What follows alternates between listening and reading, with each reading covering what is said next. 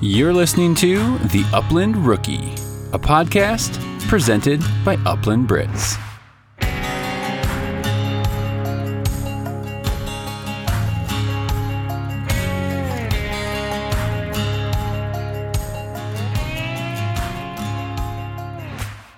Hey, what's going on, rookies, and welcome to episode 38 of the Upland Rookie Podcast.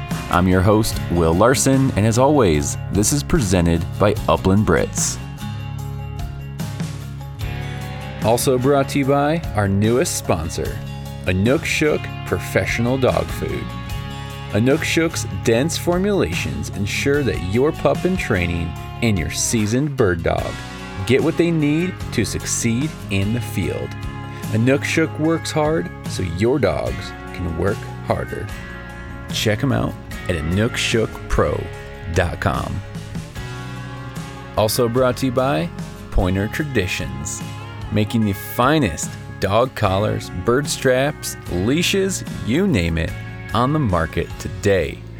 Both my dogs are rocking custom-sized Pointer Traditions collars, and I cannot say enough about these collars. You got to check them out for yourself. Use my promo code ROOKIE15 to save 15% off your order today at pointertraditions.com. And if you're looking to pick up a French Brittany, look no further than Trinity Bretons, offering puppies, Trinity Upland Academy with George Hickok, Started Dogs, Stud Services. Josh Ryder and his dad are putting out some quality bird dogs. So check them out at trinitybretons.com. And lastly, Gunner Kennels. I've personally used and tested every major kennel brand on the market. After months of hands-on experience, Gunner is the only kennel I'll use for my favorite bird dogs. Man's best friend deserves man's best kennel.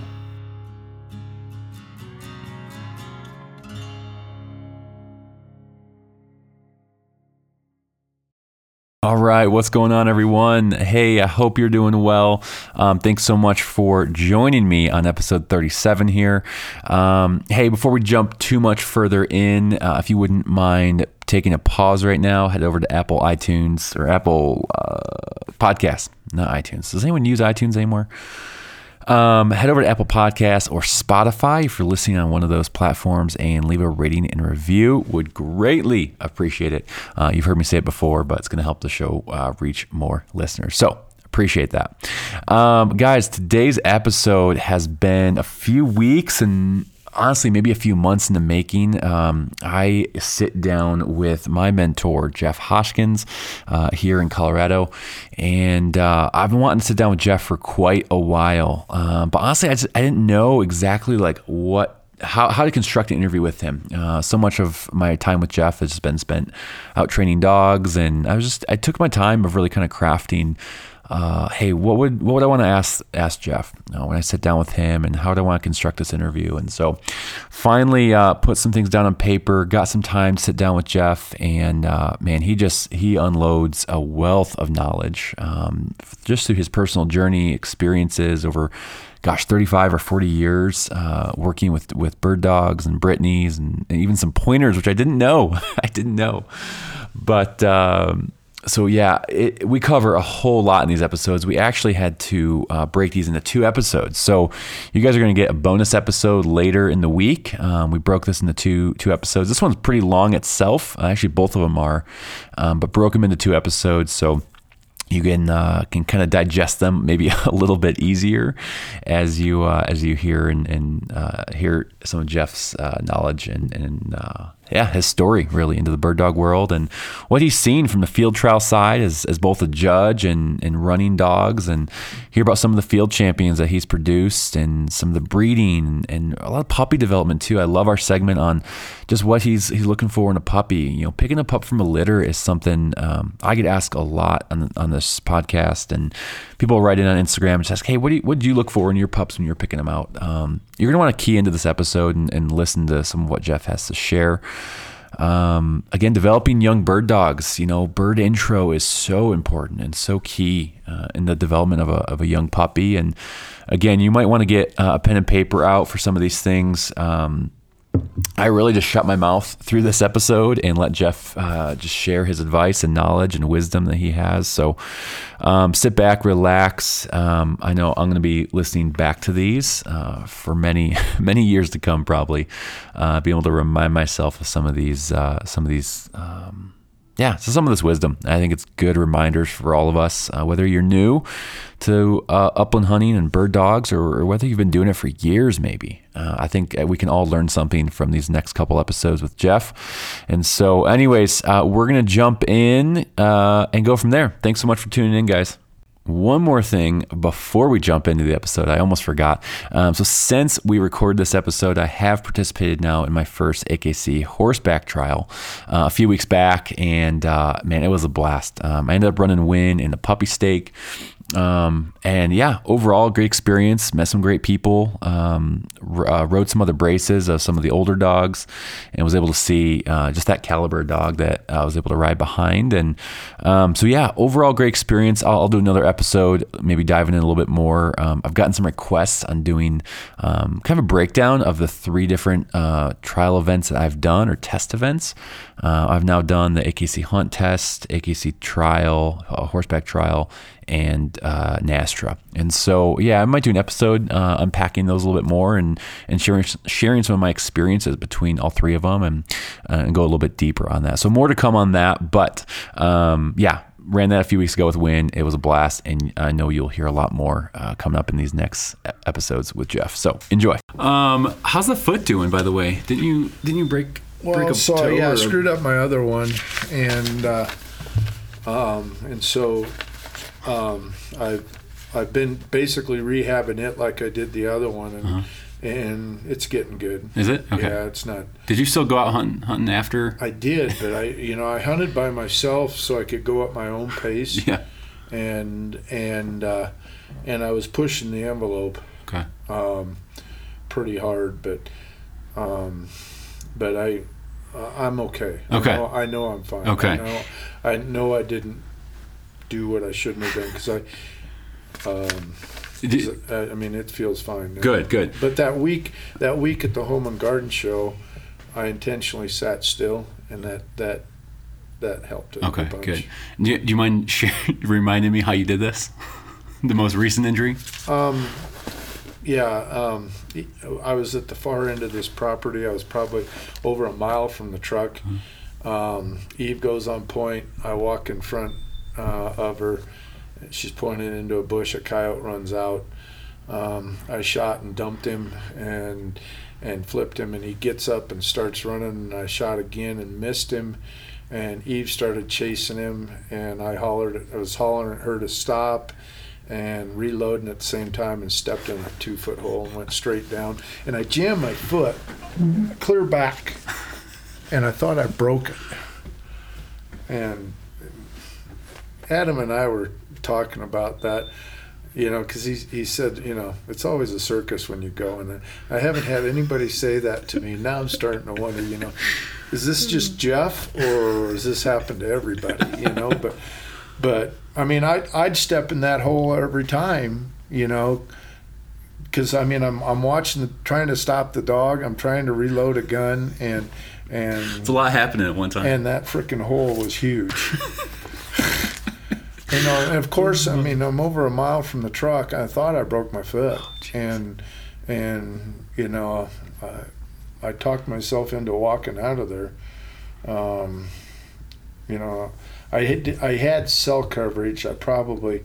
But I just kept walking, and that's good. And so I get up the next morning, and I didn't tell Liz that night what I'd done because I wanted to, get an assessment. If I felt okay, I was gonna, continue to hunt. And I stayed overnight out in Colby. And I get up the next morning to put weight on it and almost fell over. Well, I'm sure you have 100 more stories similar to that, don't you? Yeah, Adam's got one of the better ones with the deer racing. Don't worry, we're gonna get to that one at the end. So we'll come around. So I know a lot of Brittany, anyone who's buying a Brittany out there, they're probably gonna see Sniksoh on a pedigree. Can you talk a little bit about, first off, what does that mean, and how did you come up with that? Well, it was simple. When I first started out with dogs, I started reading books, and one of the first books that I read that I would highly recommend is Wing and Shot by Robert Whaley, and his last name spelled backwards is Elhue, and that was his kennel name, was Elhue, and it was with English pointers, and it's a very well-known pointer bloodline, and a lot of what I patterned myself off of in the beginning was a lot of the things I read in his book.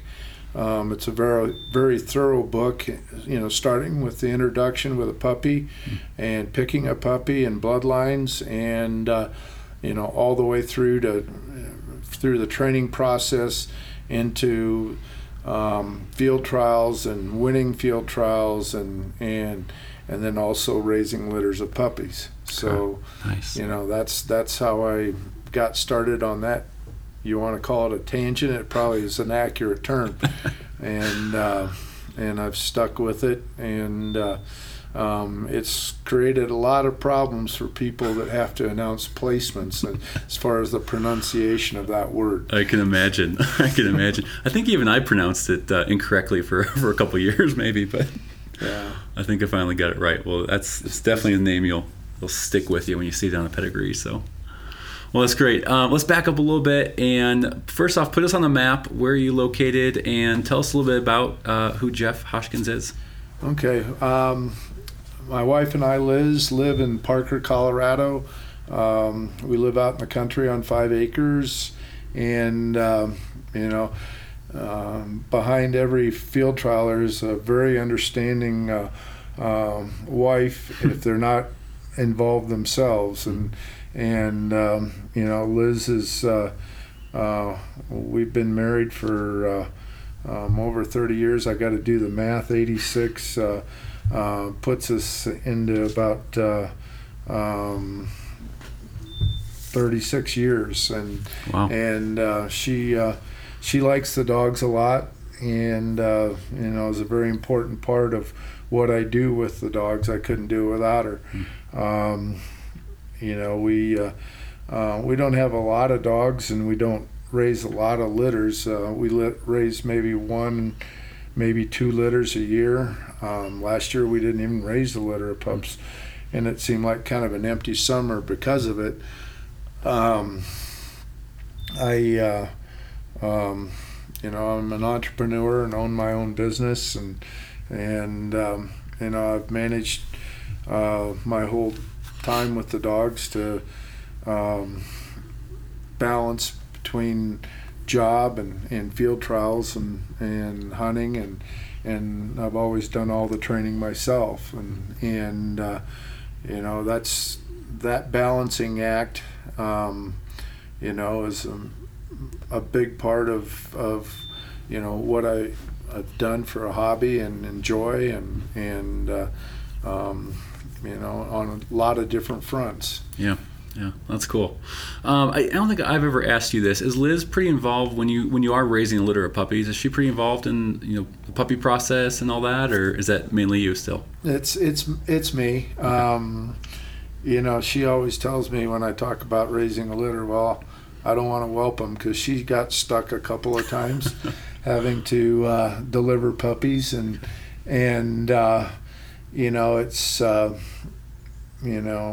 it's kind of a nerve-wracking process, especially if it's the first time the female dog has had puppies, and of course, the times that she got stuck doing it, that was the case, but she's learned. She gets attached to a dog real quick, and she's learned to wait until the dog appears to be a keeper before she gets attached. So she distances herself, or has taught herself to distance herself from getting involved with the individual dogs. Until we come up with the idea that it's a keeper. Okay. That's a smart move. Yeah.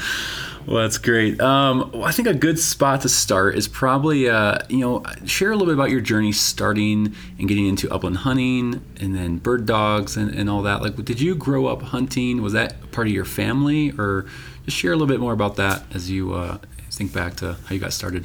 I was probably 12 or 13 years old. My dad hunted as a young man, but really didn't when we got older. We lived at the time in eastern Nebraska, Fremont, Nebraska, and I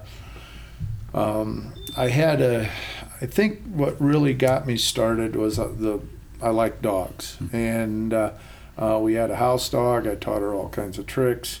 I think it's in my DNA. All my cousins show livestock, cattle and sheep. My grandfather farmed with horses when he first started out. My grandma drove horses in the field during harvest season. Wow. And I think it just goes back to a love of animals. My neighbor in Fremont had a German Shorthair pointer that I thought was a really cool dog. His name was Tex, and that fellow's name was Don Bodenall, and he actually took me duck hunting the first time I ever went hunting, and but he told me that his next dog was going to be a Brittany. And another neighbor had a Brittany named Britt, of course, probably the most common Brittany name out there. And I mowed their lawn when I was a little kid, and I got to play with Britt, and Britt loved to retrieve, and he was a really neat dog personality-wise.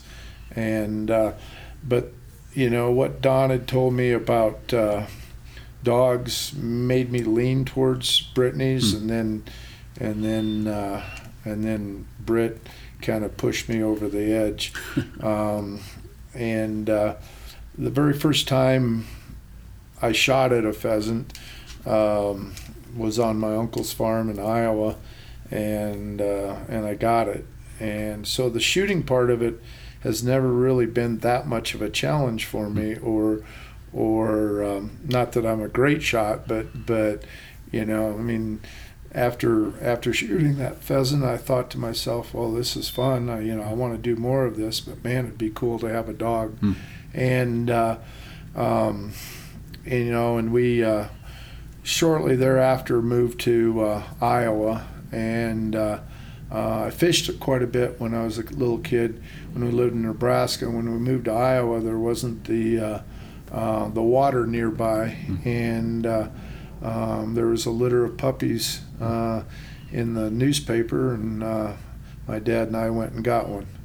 So that's and it was a litter of Brittany's. Okay. And that's how I started out with Brittany's. And okay. In fact, that particular dog, I wound up getting a second one, and that was my first really good dog. Tiff was her name, Sniksoh, Miss Tiffany. That's in between those two dogs, I read the book Wing and Shot. Okay. And how old were you in between around this time? I was 14. You were 14? Yeah. Oh my gosh. Yeah, I was 14 when I got, and I was probably about. And you were reading Wing and 15. Shot. And I was probably 15 when I got Tiff. Okay. And I got her from a breeder, and it's a great dog story because I think Tiff was 6 months old and pointed a pheasant for me, and we were going down a fence row, and she pointed a half dozen pheasants for me, and shot the first rooster over, and Tiff, I thought I had something special, and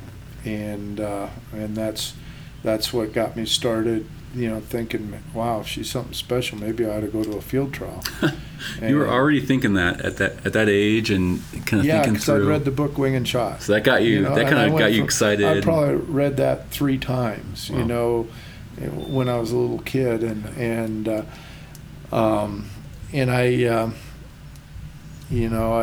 I mean, it's a great dog story because Tiff came to me at an age, it's a transitionary time for a teenager, and she went off to college with me. And, oh wow! and at first at college, I had to stay in a dorm, and I tried to figure out how to get out of that so that Tiff could come to school with me. And, oh my gosh! And I was going to field trials at that time, and wanted to, didn't want to do all the running around to go back home and get her, and Brittany's are great chick magnets too, so it really worked well from that. You heard it here first, folks. You heard it here first. Yeah.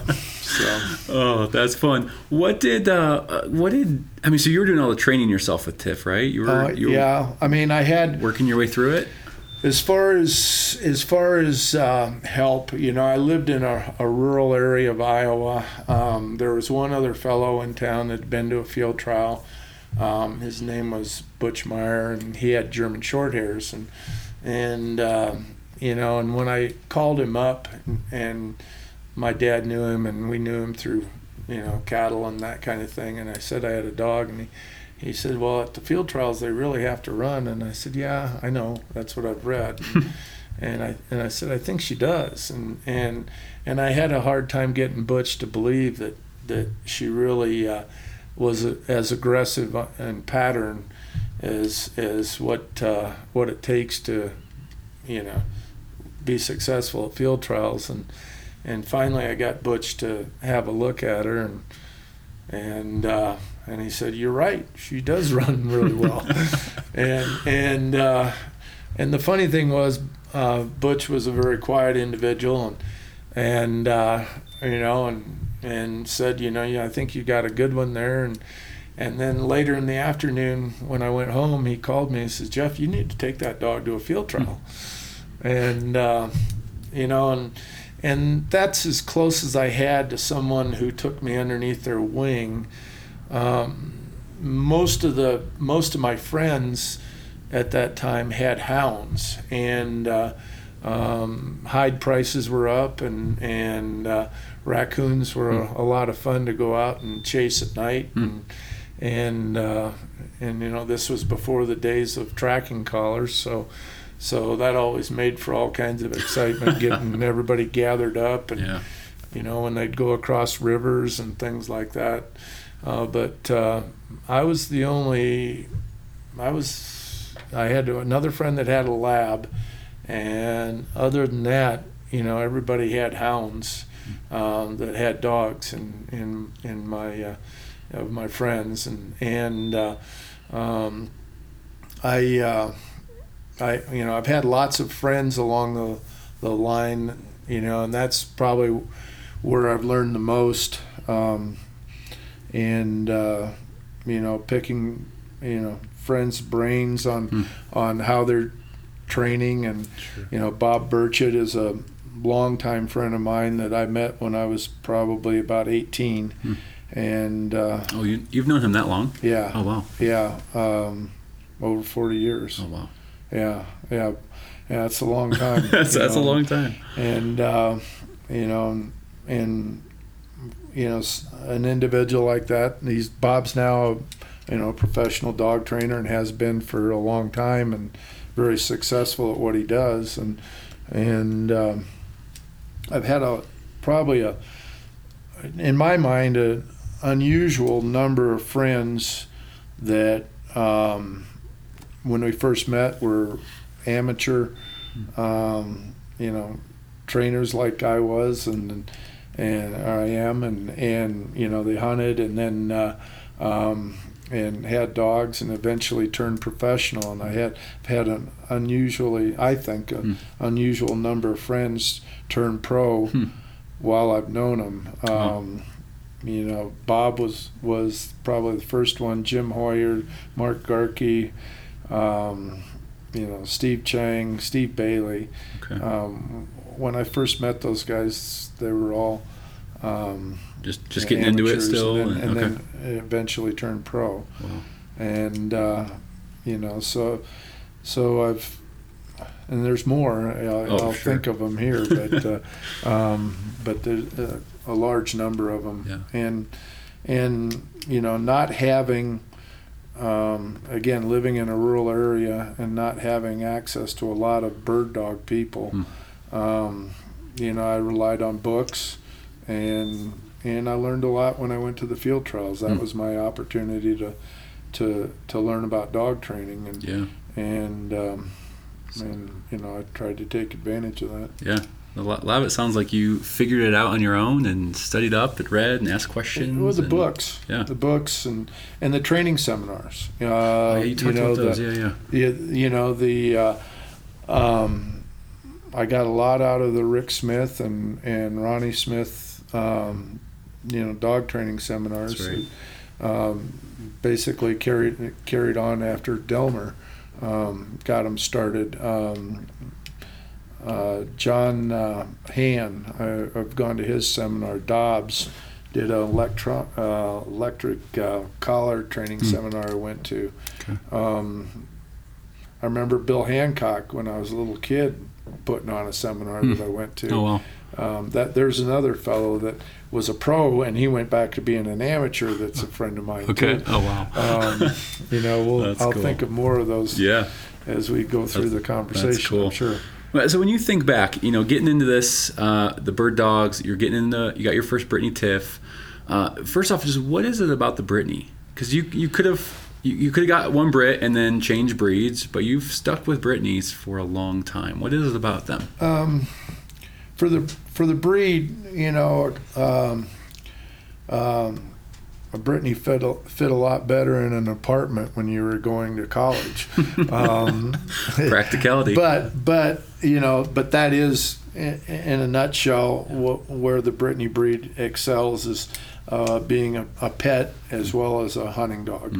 And their size, and you can hunt the same dog that you campaign at the field trial too, and they're they have a lot of desire to please, a lot of them, and you can play off of that as a trainer. And they've always been, the continental breeds have always been more popular with what you want to call the meat hunters. And again, it came down to a guy that had a good German short hair told me his next dog was going to be a Brittany. And I have had English pointers. You've had English pointers? I've had two. Really? Yeah. Oh, I didn't know that. Yeah, and one was a pretty good one. Wow. He got bit by a rattlesnake and died. No way. Oh. Yeah, that's another story in itself. Oh. But the thing about the English pointers is, you'll probably hear me in a couple times in this discussion relate dogs and field trial dogs back to car racing in a lot of ways. And the English pointers are the best, in my mind. This is probably controversial, but the best athletes.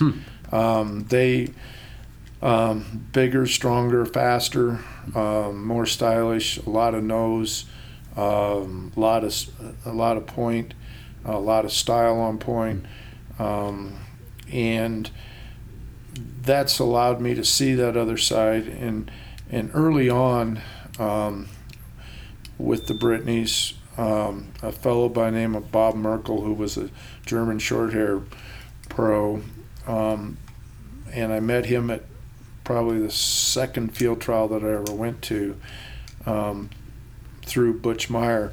He told me that what Brittany's need is more style and more nose. And I think he also meant that they needed more pointing instinct when he said style. And that's been one of the things that I've really focused on. And I learned from the English pointers is the English pointers want to point, they want to stand there, and they've had that bred into them for more years than any other breed, and that makes the training process so much easier when you have those traits in a dog, and I've tried to bring that through in the dogs that I've kept in the Brittany breed. That's great. Thanks for sharing that. I did not know you owned anything besides the Brittany. Wow. Yeah. I learned something today. Yeah, and Jed was the pointer that we had. Okay. And it was a sad situation. I mean, that from the time I knew we had a problem until he was dead after getting bit by that rattlesnake, it was less than 7 minutes. Oh, wow. And that's fast. And we were just out running, and I never even saw him get hit by the snake, but I saw the fang marks on him. Jeez. So that's tough. Day. So I think you touched on already kind of what led you into getting into the field trial realm. It sounds like you were pretty young, and you were like, all right, this, from what you've read and experienced, like you were committed. You were getting into those trials. Have you tried any other types of trials, events, hunt tests, and what was that like, and why the AKC field trials? Why is that kind of what you've stuck with versus some of the other ones out there? NASTRA was getting going in the early 80s in northeast Iowa, where I grew up, and I went to some of those trials and watched. I had a friend that had an English pointer that got started doing that and was active, and hunt tests came in, I want to say in the mid 80s, and I judged one of those fairly early on.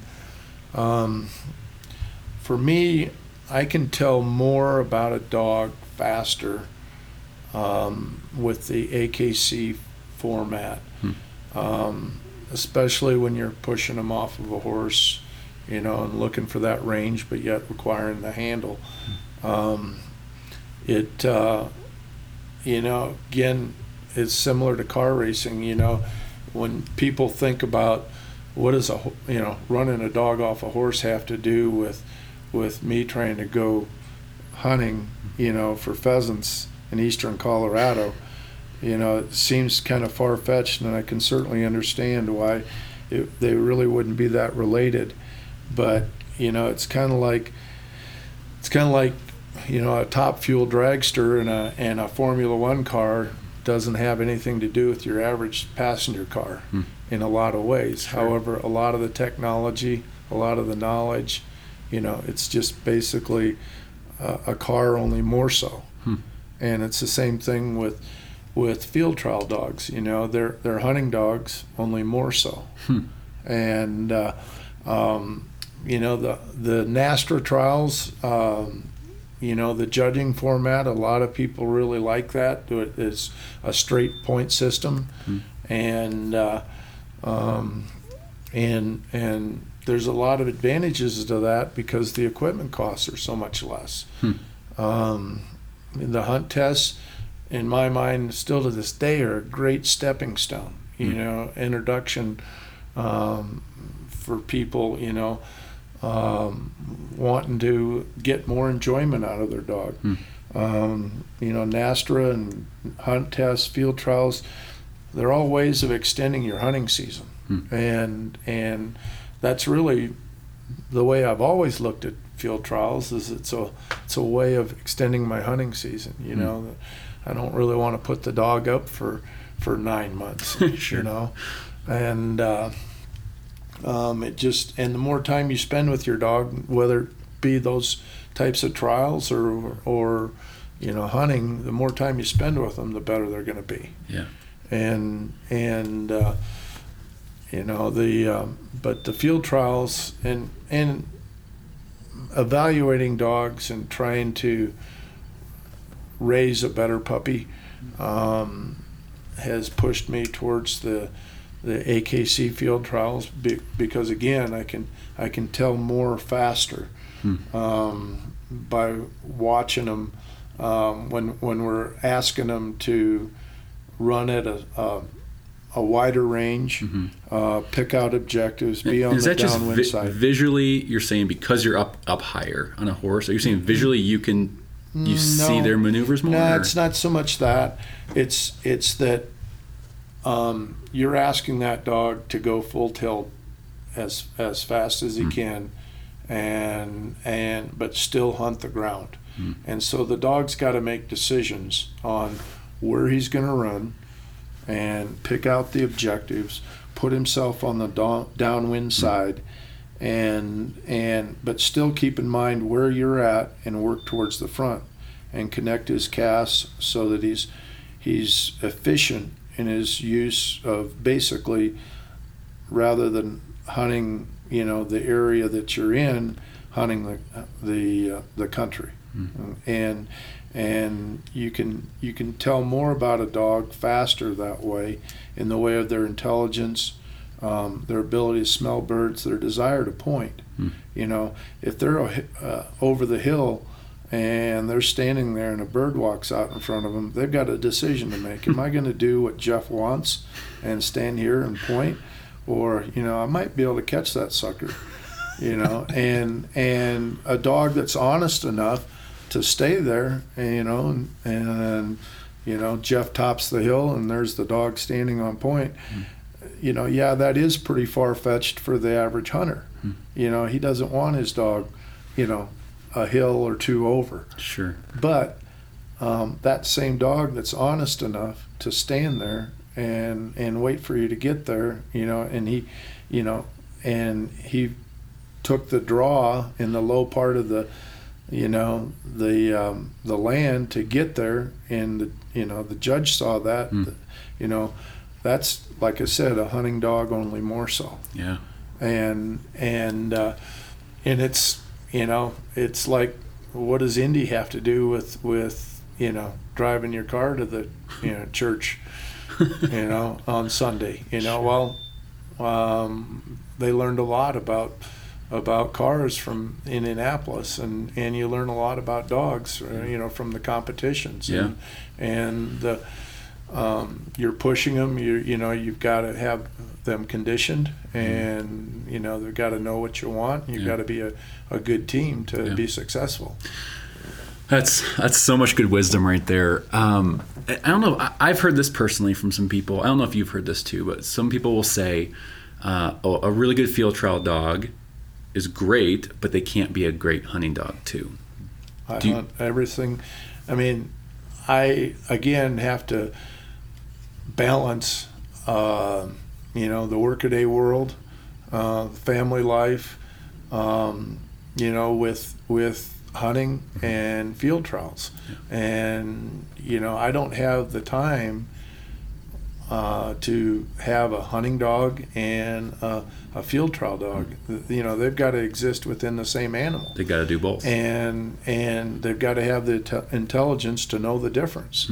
Whether I'm on foot or whether I'm on horseback, and adjust accordingly. Yeah. And everything I've always owned has had to do both. That's great. And some do it better than others. Sure. And make that transition. And it's always, especially with the dogs that are 2-3 years old, that transition when we're coming off of the fall field trial season and November rolls around and I need to go shoot something. That's is that where you see it's younger harder? Dogs? It's a little tougher for them to make that transition, okay. And I have to pick my fields accordingly. Where I hunt the older dogs that are experienced and the puppies, and those what I call the kind of the teenage years. Those dogs are going to have the tougher time making that transition. But by the end of hunting season, I've ground them down enough to they realize that, hey, we're walking and I've got to check in more. Yeah. And everybody has their own hunting style, and I do like a dog that runs and make some casts when I'm out hunting, because I don't want to have to walk the entire field. Sure. I'll send a dog down a draw, a short draw that's not the main part of the field, but send them down it to so I don't have to walk down it. But a dog that's hanging out around 100 to 200 yards when I'm hunting is what I want most of the time. Yeah. And they learn how to adjust and handle pheasants, that's and it's always been that way with the dogs that I've had. That's great. So that's great. So how long have you been judging with AKC events? How long have you been a judge?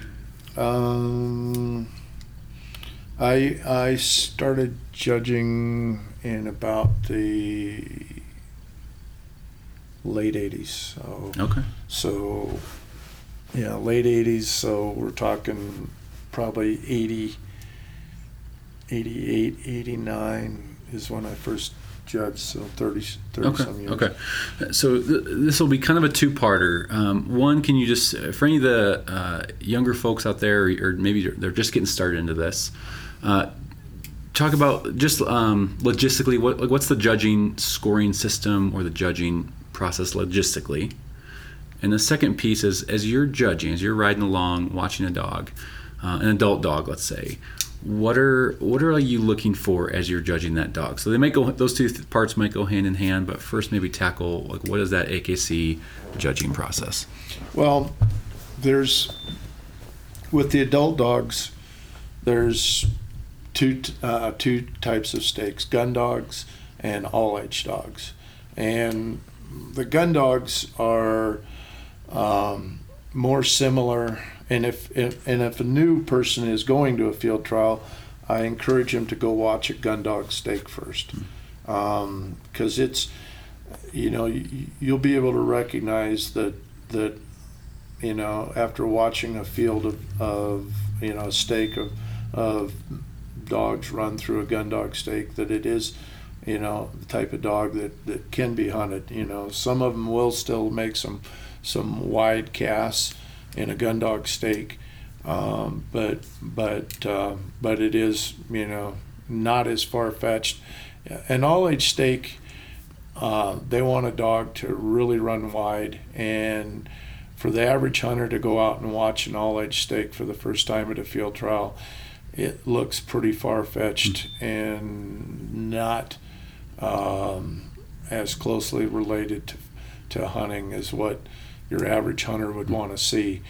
In a gun dog stake and in an all-age stake, I want the same thing out of the bird work. I want to see a dog hunting the places on the course that are most likely to hold a wild bird. I want to see them put themselves on the downwind side of an objective. An objective is like a draw or a tree line, a fence row. They always need to know where the handler's at. In a gun dog stake, they're going to be in sight most of the time. In a knowledge stake, they might be out of sight quite a bit of the time, but working their way forward. Okay. And in a gun dog stake, I don't like to hear a handler constantly yelling at the dog. More quiet is better, but yet still an aggressive ground pattern. But keeping an eye on which way the handler's going, and dogs are really quick to learn how to key off the horse's head and work their way to the front, and that just makes it easier with the hunting pattern. In an all-age stake, again, the bird work is the same. We're looking for them to hunt the objectives. It's the same. You want to see a stylish find, head and tail high, I prefer to see birds pointed from a distance. The stronger their nose, the more likely that they'll be able to handle a wild bird in the same situation. And you want to see that in both the all-age and the gun dog stakes. But the big difference between the two is in an all-age stake, you really want to see a dog that's going to dig into cover and may be gone for a while, but yet find its way to the front and know where the handler's at. In all-age stakes, they sometimes have a person scouting, which is he's helping the handler. So if the dog is out of sight, he goes and checks the area that the dog was last seen to see if he's on point over there. Okay.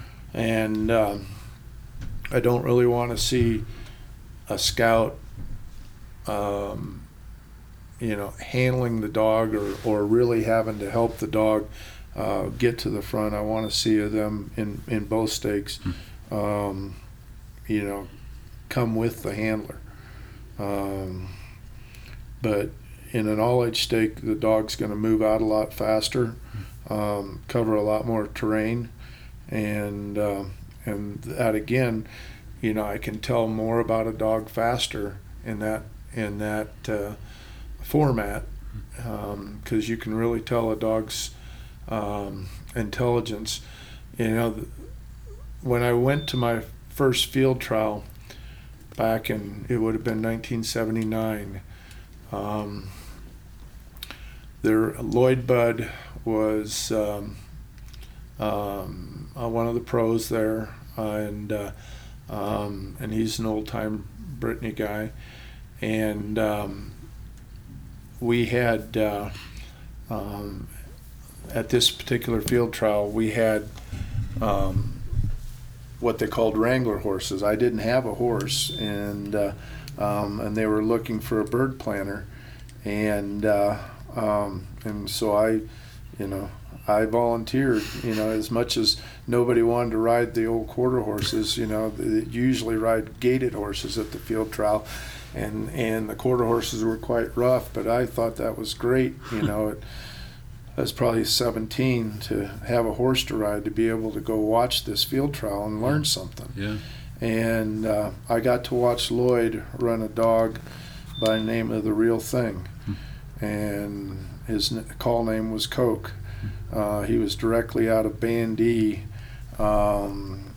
and I got to watch Coke go out and lay down a race, an all-age race. It was a 30-dog all-age stake, and I didn't know what I was looking at, but I could tell by the way everybody in the gallery who was watching the field trial was acting that, this was a great performance that this dog was putting down. Coke had a stop to flush on a pheasant, and then had a find about halfway through the course and wound up winning that day. Coke wound up winning the National Amateur Championship that fall. That performance that I saw, at that early age is stuck in my mind, and I patterned everything, as far as what I look for in a dog, and I still remember that particular course and that performance. And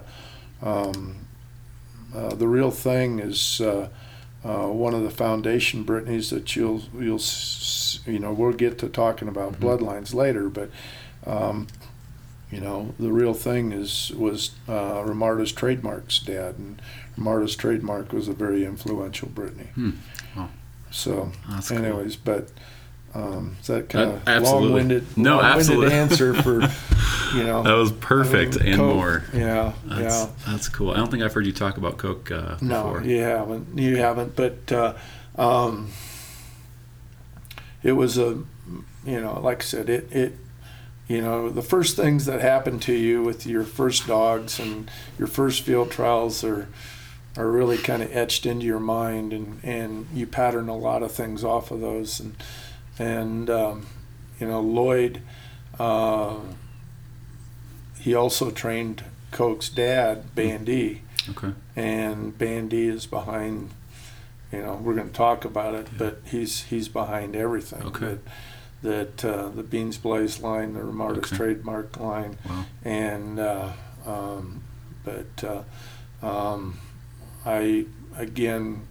learned a lot at the field trials by watching Lloyd, by watching Bob, by watching Roscoe Staten. That was one of my main ways of learning, about dog training, and that's why I'd encourage people to go to hunt tests, to go to NASTRA, even if you're not interested in participating, you can still learn a lot about dog training. Sure. By watching these competitions, because again, competition forces people to, the desire to win forces them to, push the edge. Sure. And that's how you learn more about dog training. I love that. Last question before we kind of wrap up this hunt test trial section here, because I think, correct me if I'm wrong, I think we talked about this. This might have happened to Spencer recently. As a judge, when you're judging an event, talk about a dog that has, say, 2 fines versus a dog that has 5. The dog that has 2 fines, they could still win, correct? Yes. At the field trials, and this is where with NASTRA's, they count the number of fines, and and it's in an open field, and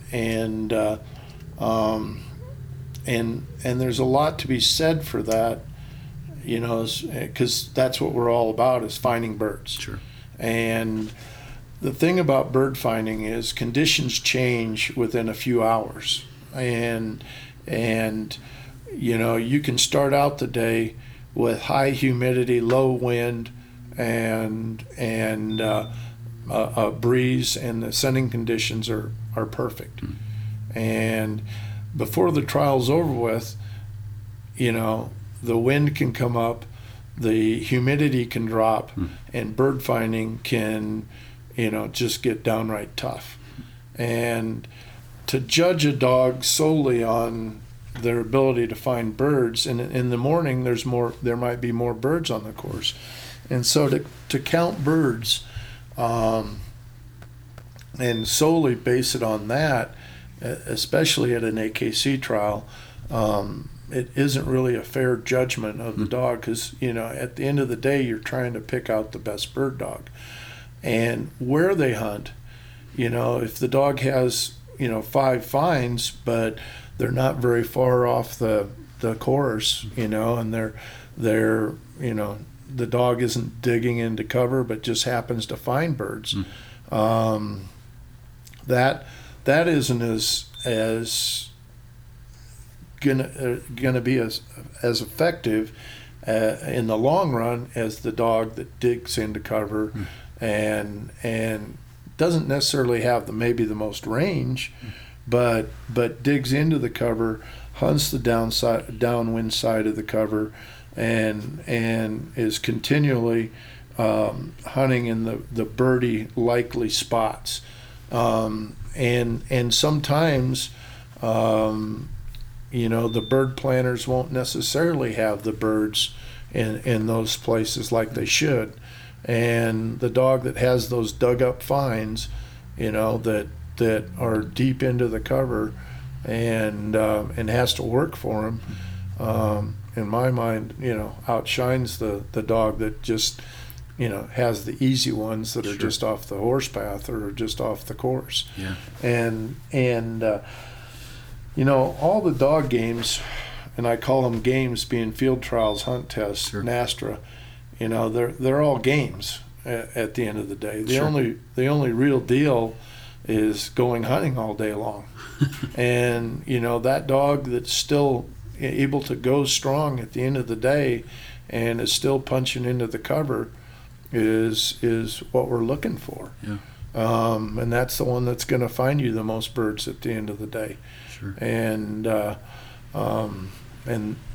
that's why the quality of the finds, at a field trial, should win over the quantity.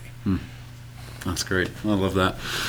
All right, we're going to move into puppy development, and I kind of wanted to start off before we kind of get into the puppy development. Take it back to when you were picking a puppy.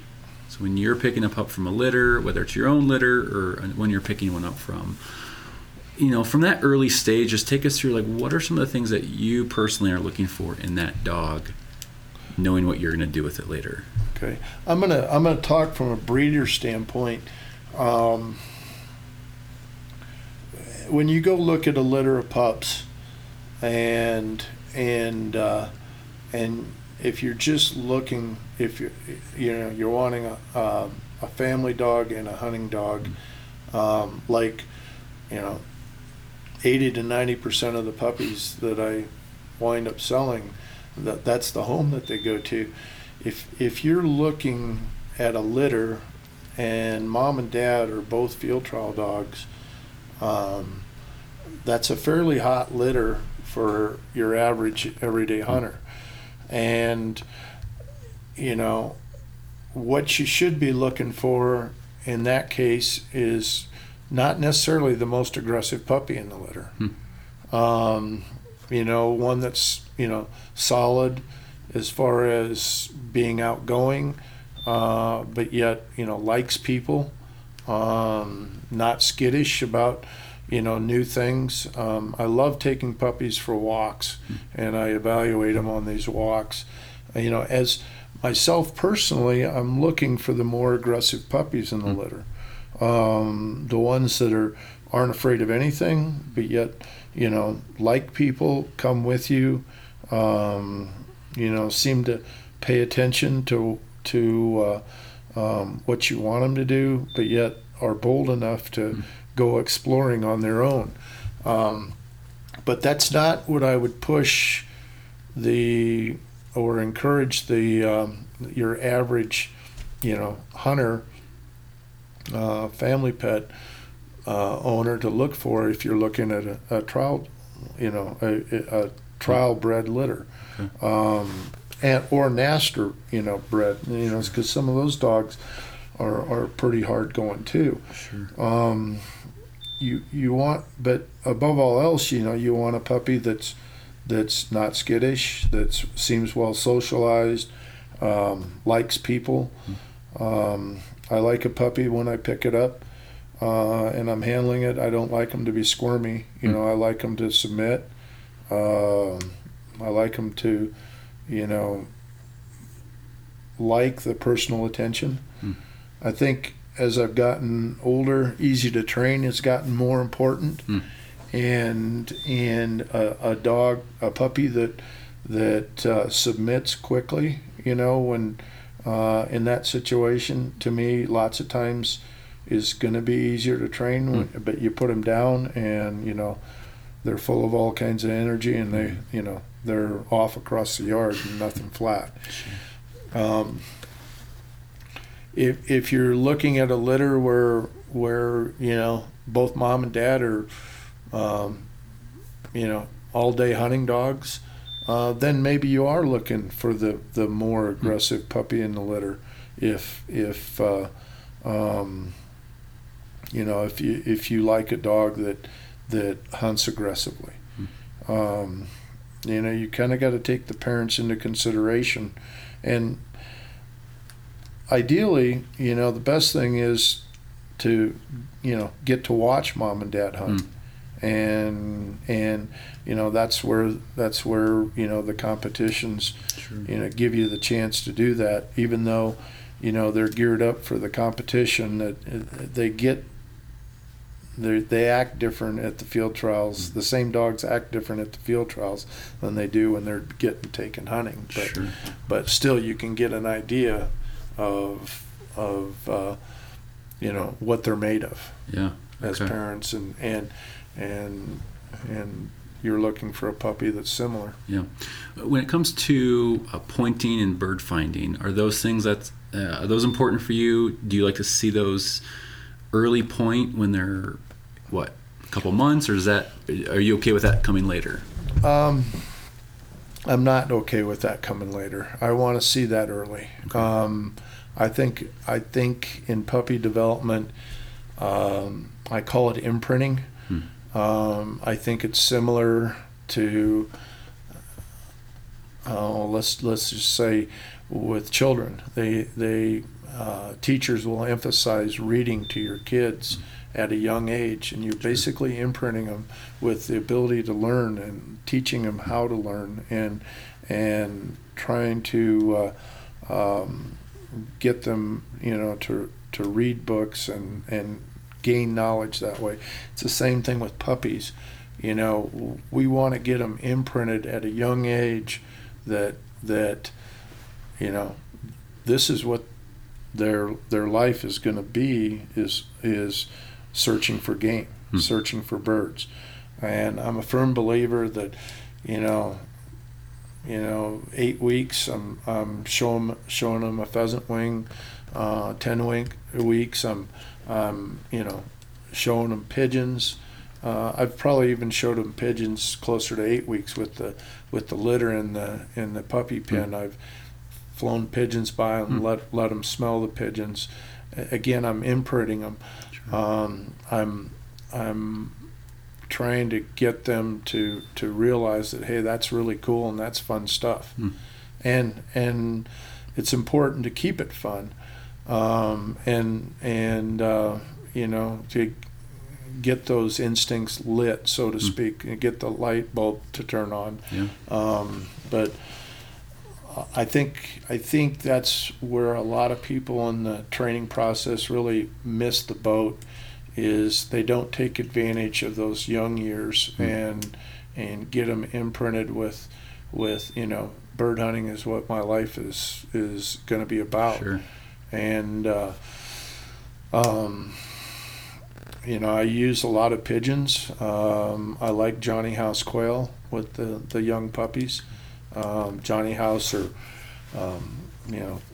callback birds. Quail out of a callback pen is the equivalent of wild birds to an adult dog. And I like pigeons out of a release trap when it's done correctly. Sure. But again, the goal is to get them imprinted at a young age. Same thing with retrieving instincts. Closing all the doors in a long hallway and throwing the ball down to the other end and getting, the puppy's only got one way to go, and that's to bring it back to you. With puppies, you really need to do something every day with them. Whether it's take them for a walk. You don't have to work birds with them every day, but preferably, if you're going to compete, you've got to work birds with them a few times a week. The average hunter, if they can get them around birds once or twice, every couple of weeks. But it's important to take them on walks, and in a field where they can just explore and teach them to come with you, and hunt with you, and whether it's chasing Tweety birds or butterflies, that's all good stuff. It's got wings, and we're it's kind of like, I equate it back to Little League, baseball for the kids. You got to make it fun, and it doesn't have to be a long session.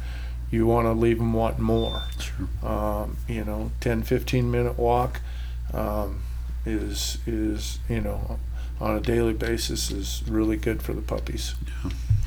Can you talk, since we're talking about birds a little bit, can you talk about taking a young pup, what is your bird intro, I guess, progression with a young dog, right? You talked about a wing, flying some pigeons over. Once they're a little older, what do you start doing with a young pup I'm going to back up to the wing. Keep in mind they're just pointing by sight, and we don't want to overemphasize that. It's good to see, if you flip a wing out and they immediately point it, that's pretty cool to see. But they're pretty much past that pretty quick. because we want to teach them to point by smell, not sight. Sure. When I raise a litter of puppies, when they're 7 weeks old and the whole litter's right there, they're really bold when they're in a litter. And there's 7 of them there. There might be 1 or 2 that are a little standoffish, you know, but I'll take a pigeon, a homing pigeon, and take, you know, put it on the downwind side and hold it and let them all smell it. And then while they're in the cage, and then let the pigeon go and fly away from them and let them watch it fly. And you know, it's always interesting to see what the group of puppies' reaction is. I've seen it all the way from they all just kind of step back to all of them are standing on 2 legs, you know, and watching intently, and you know, and they all go in different stages. It's not that group where they stood back a little bit. It's not that none of those turned out, but you know, you need to, you know, go through the progression with them and introduce them to, you know, I like pigeons for that matter. You could do the same thing with a quail, let them smell it and then let it fly off. The main thing you don't want to have happen is for them to see a bird for the first time and then have like you know, something in the way of cover, maybe slap them in the face or something like that, or you've got to be careful with the bird traps, you know, that it doesn't pop and scare them. You know, they need to, you know what a bird looks like. You need to make sure that the interest is there. After the litter is separated and I've just got 1 or 2 puppies, you know, I'll take a bird bag and you know, and let them smell the bird and throw it and let it fly off. You know, you got to be careful that they don't get slapped by a wing too the first few times. Sure. And but I think that introduction, you know, is critical to you know, one of the things that I'd probably do better as a trainer is I'm probably better with puppies than I am with adult dogs. As far as what I get out of them at a particular age. As I said earlier, you know, I do want to see that pointing instinct young. I don't want to have to wait until they're a year and a half old to find out if they've got what it takes. You know, I want to see a dog, and some people are much more tolerant of that, but I want to see a dog, you know, pointing its birds at 3, 4, 5 months of age. Sure. And you know, with the right introduction, you can get them to the point where they'll let you flush at that age too. You know, and I want to see that, and with the right introduction, you can get that out of a puppy, and I think it's critical. Again, you know, going back to what English pointers have compared to the rest of the continental breeds, they have a lot of pointing instinct. They want to point, and have a lot of nose, and you know, I want to see that out of the Brittany's or any other dog that I'm working with at a young age. Yeah. Can you talk a little bit more about the electronic bird launchers that you use? I've seen you use those quite a bit, and with young pups, you're very meticulous. I've gotten to witness is a pup takes one little step, they move one paw, and you're sending that bird. Can you talk about that process a little bit? I learned this early on, and then I read a book, Training with Mo, that I'd highly recommend. Morris, and his last name escapes me. Martha Greenlee co-authored the book and wrote it based upon Mo's training methods. And when I read the book, I realized Mo and I were basically doing the same thing. With the traps, your goal first of all, you got to be really careful. Like all electronic equipment, whether it be a collar or a trap, timing is everything in animal training. Whether it be horses, dogs, it's everything. And electronics give you the ability to make a movement at the split second that you need to. And the goal with an electronic release trap is to imitate a wild bird. And because of the electronics, you can do that. Because back in the day with Tiff, I didn't have electronic release traps. I didn't have a Johnny House. I had wild birds, and there's no substitute for wild birds, but that's what made her the dog that she was the amount of time that I put into her. Now there isn't as many wild birds, so you've got to find a way to imitate them. And the electronic release trap gives me that. When the dog is introduced properly to pigeons and smells a pigeon, they'll spin and turn, and the first few times I'll let them take some steps and get closer and then pop the bird. Once they become conditioned and know that smell and know that's a pigeon, I'll when they turn into the wind and they haven't pointed, I'll pop the bird, just like I did just like Tiff learned on the wild birds. If she got too close, the bird went. Sure. And back in the day, we were able to train dogs on just wild birds. And the wild birds taught them to stand back and point them correctly. Sure. Now with the release traps, we use those to imitate a wild bird. I think the mistake people make with release traps is they want to see that dog point. And the goal is, after that dog is well versed with that smell and that there's a bird, if the dog is still moving, you pop the bird out, just like a wild bird would have flown away. Sure. Because the puppy crowded it, rather than pointing it correctly.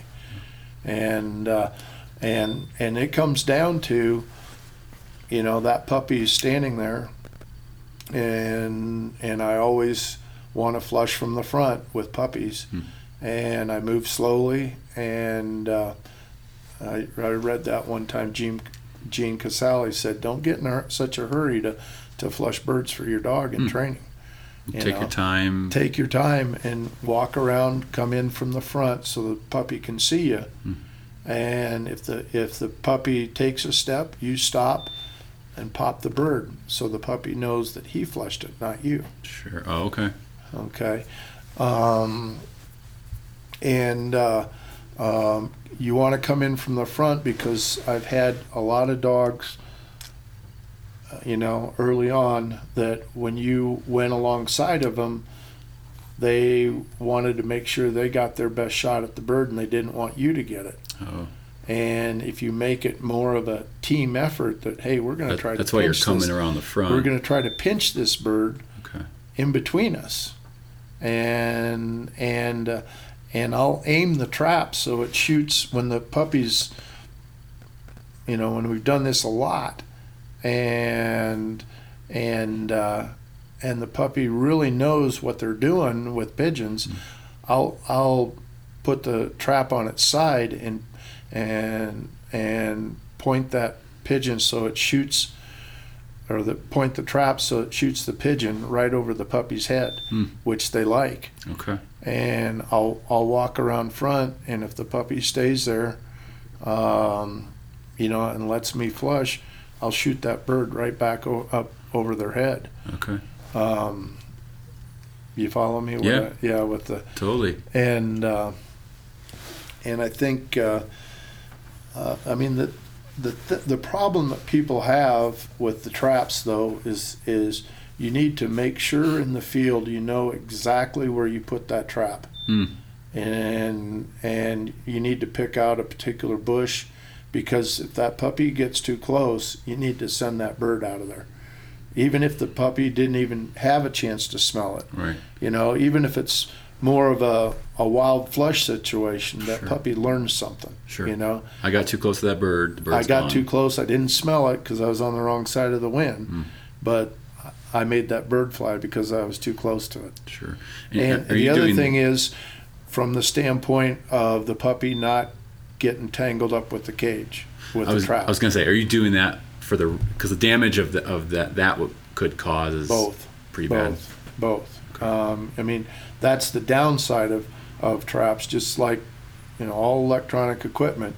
If you let them get too close, you pop that trap open and it slaps the puppy. He'll probably be afraid of traps and you probably won't be able to work them successfully. Sure. You know, they'll probably wind up blinking because they're afraid of getting hit by that trap. Gotcha. That goes back to the imprint on them. It's going to imprint a negative. Just put a negative imprint on them. Yeah. Okay. Yeah.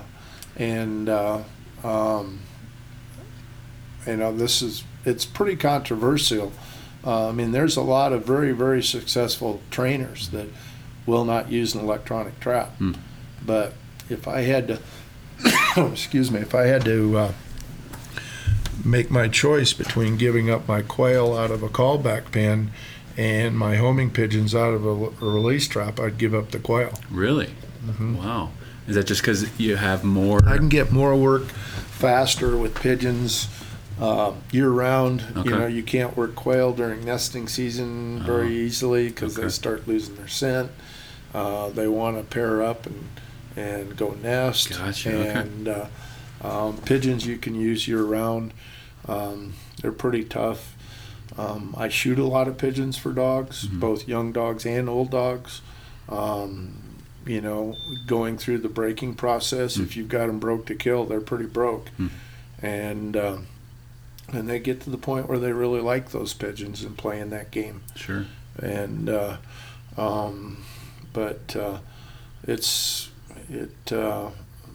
Training with Mo was a very good book that I read recently. Okay. And Martha has another one. I think it's Amateurs Training with Professionals. Okay. That was a really good book. As I said before, I read Wing and Shot.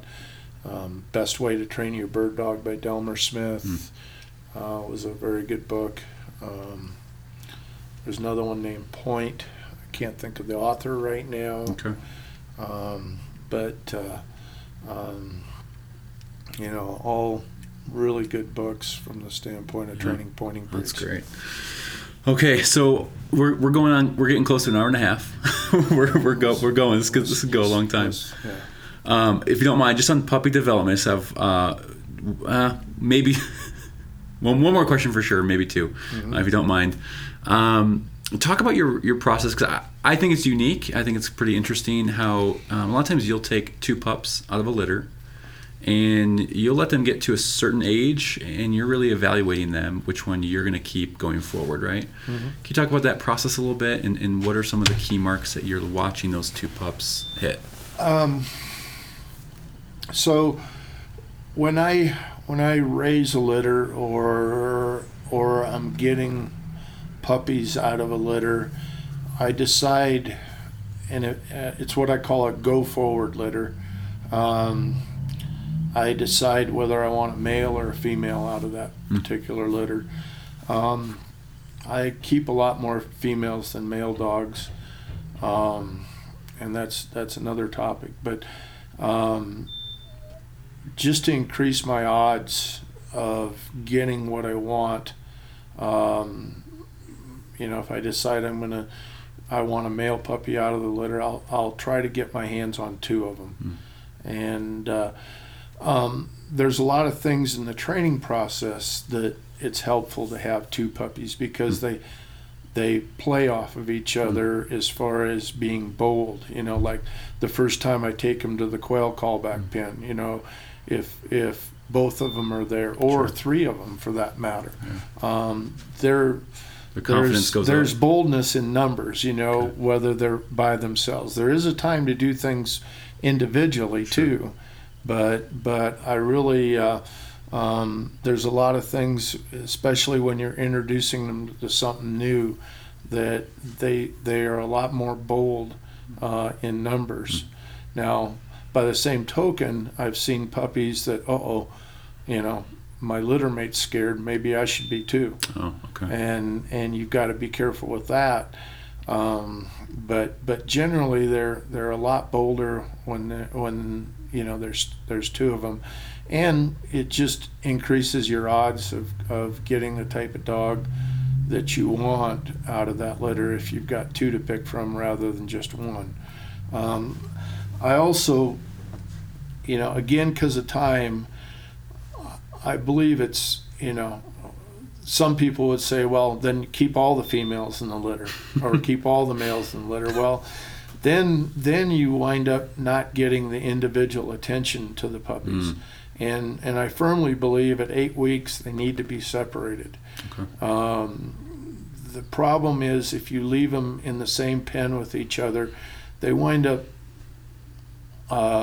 relating more to dogs than they do humans. Okay.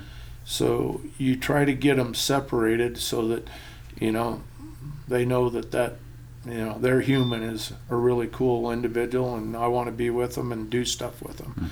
And if I do have two puppies the same age, I won't put them in the kennels next to each other. Oh, wow. I'll separate them so that, maybe there's an older dog in between them. Because again, they are litter mates, and litter mates do need to be separated most of the time. Sure. So I use the term they become too doggy. If I don't understand, too much I really disagree with the people that. There's a lot of people that think when they get a puppy that they need to get two so they can keep each other company. And I wholeheartedly disagree with that. All right, that's not your intent. Yeah, I wholeheartedly disagree with that philosophy. It's more I keep two to, expedite the training process and increase my odds of getting the type of puppy I'm looking for. Okay. And you keep them through about 6 months, older, younger?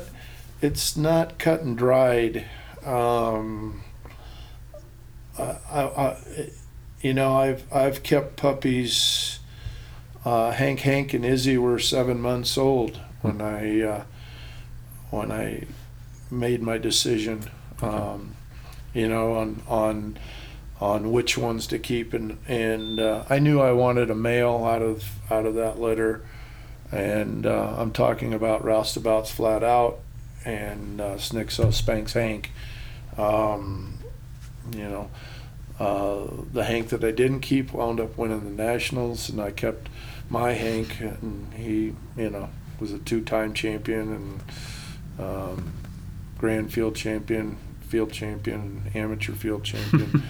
But I kept them, and Izzy until they were 7 months old. Okay. Before I, made my decisions, and I've kept them up to a year or two, and then I've also made my decision at 4 months. It's when I see definitive traits that I'm looking for, and can make a decision. And sometimes it comes down to I've got a really good home, and for whichever one I don't want, and I might expedite the process a little bit right there, just if the timing is critical to the but usually that's not the case. Usually I take my time with the go forward litters. Gotcha. Well, awesome. Jeff, thank you so much. I had a feeling this was going to be a two-parter, and we're gonna break this up and do a two-part because we got a bunch more to get to. And thank you so much for your time, and we'll pick up here again in a couple weeks. Glad to do it. Thank you. All right, everyone, that's a wrap of episode 38, part 1 with Jeff Hoskins. Part 2 is going to be dropping either later this week or early next week, so make sure you are subscribed to the podcast and be on the lookout for part 2 coming your way very soon. Jeff, thank you so much. I cannot wait for just the response to this episode and hear what some of our listeners were able to gain from hearing your story and hearing some of your knowledge. So thank you again, sir. Hey guys, remember, it's not hunting season right now, which is kind of a bummer, but don't worry.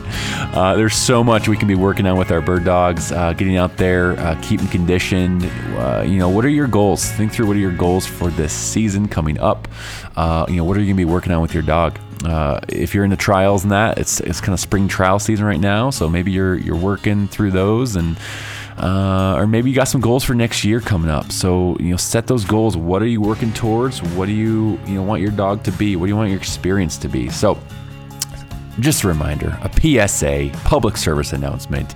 Set your goals, make a plan, carve out the time to make that goal a reality and make it happen. Okay, that's my 2 cents. I'm leaving you with that. Hey, remember, any bird dog is better than no bird dog. Go put some miles on those boots and have fun.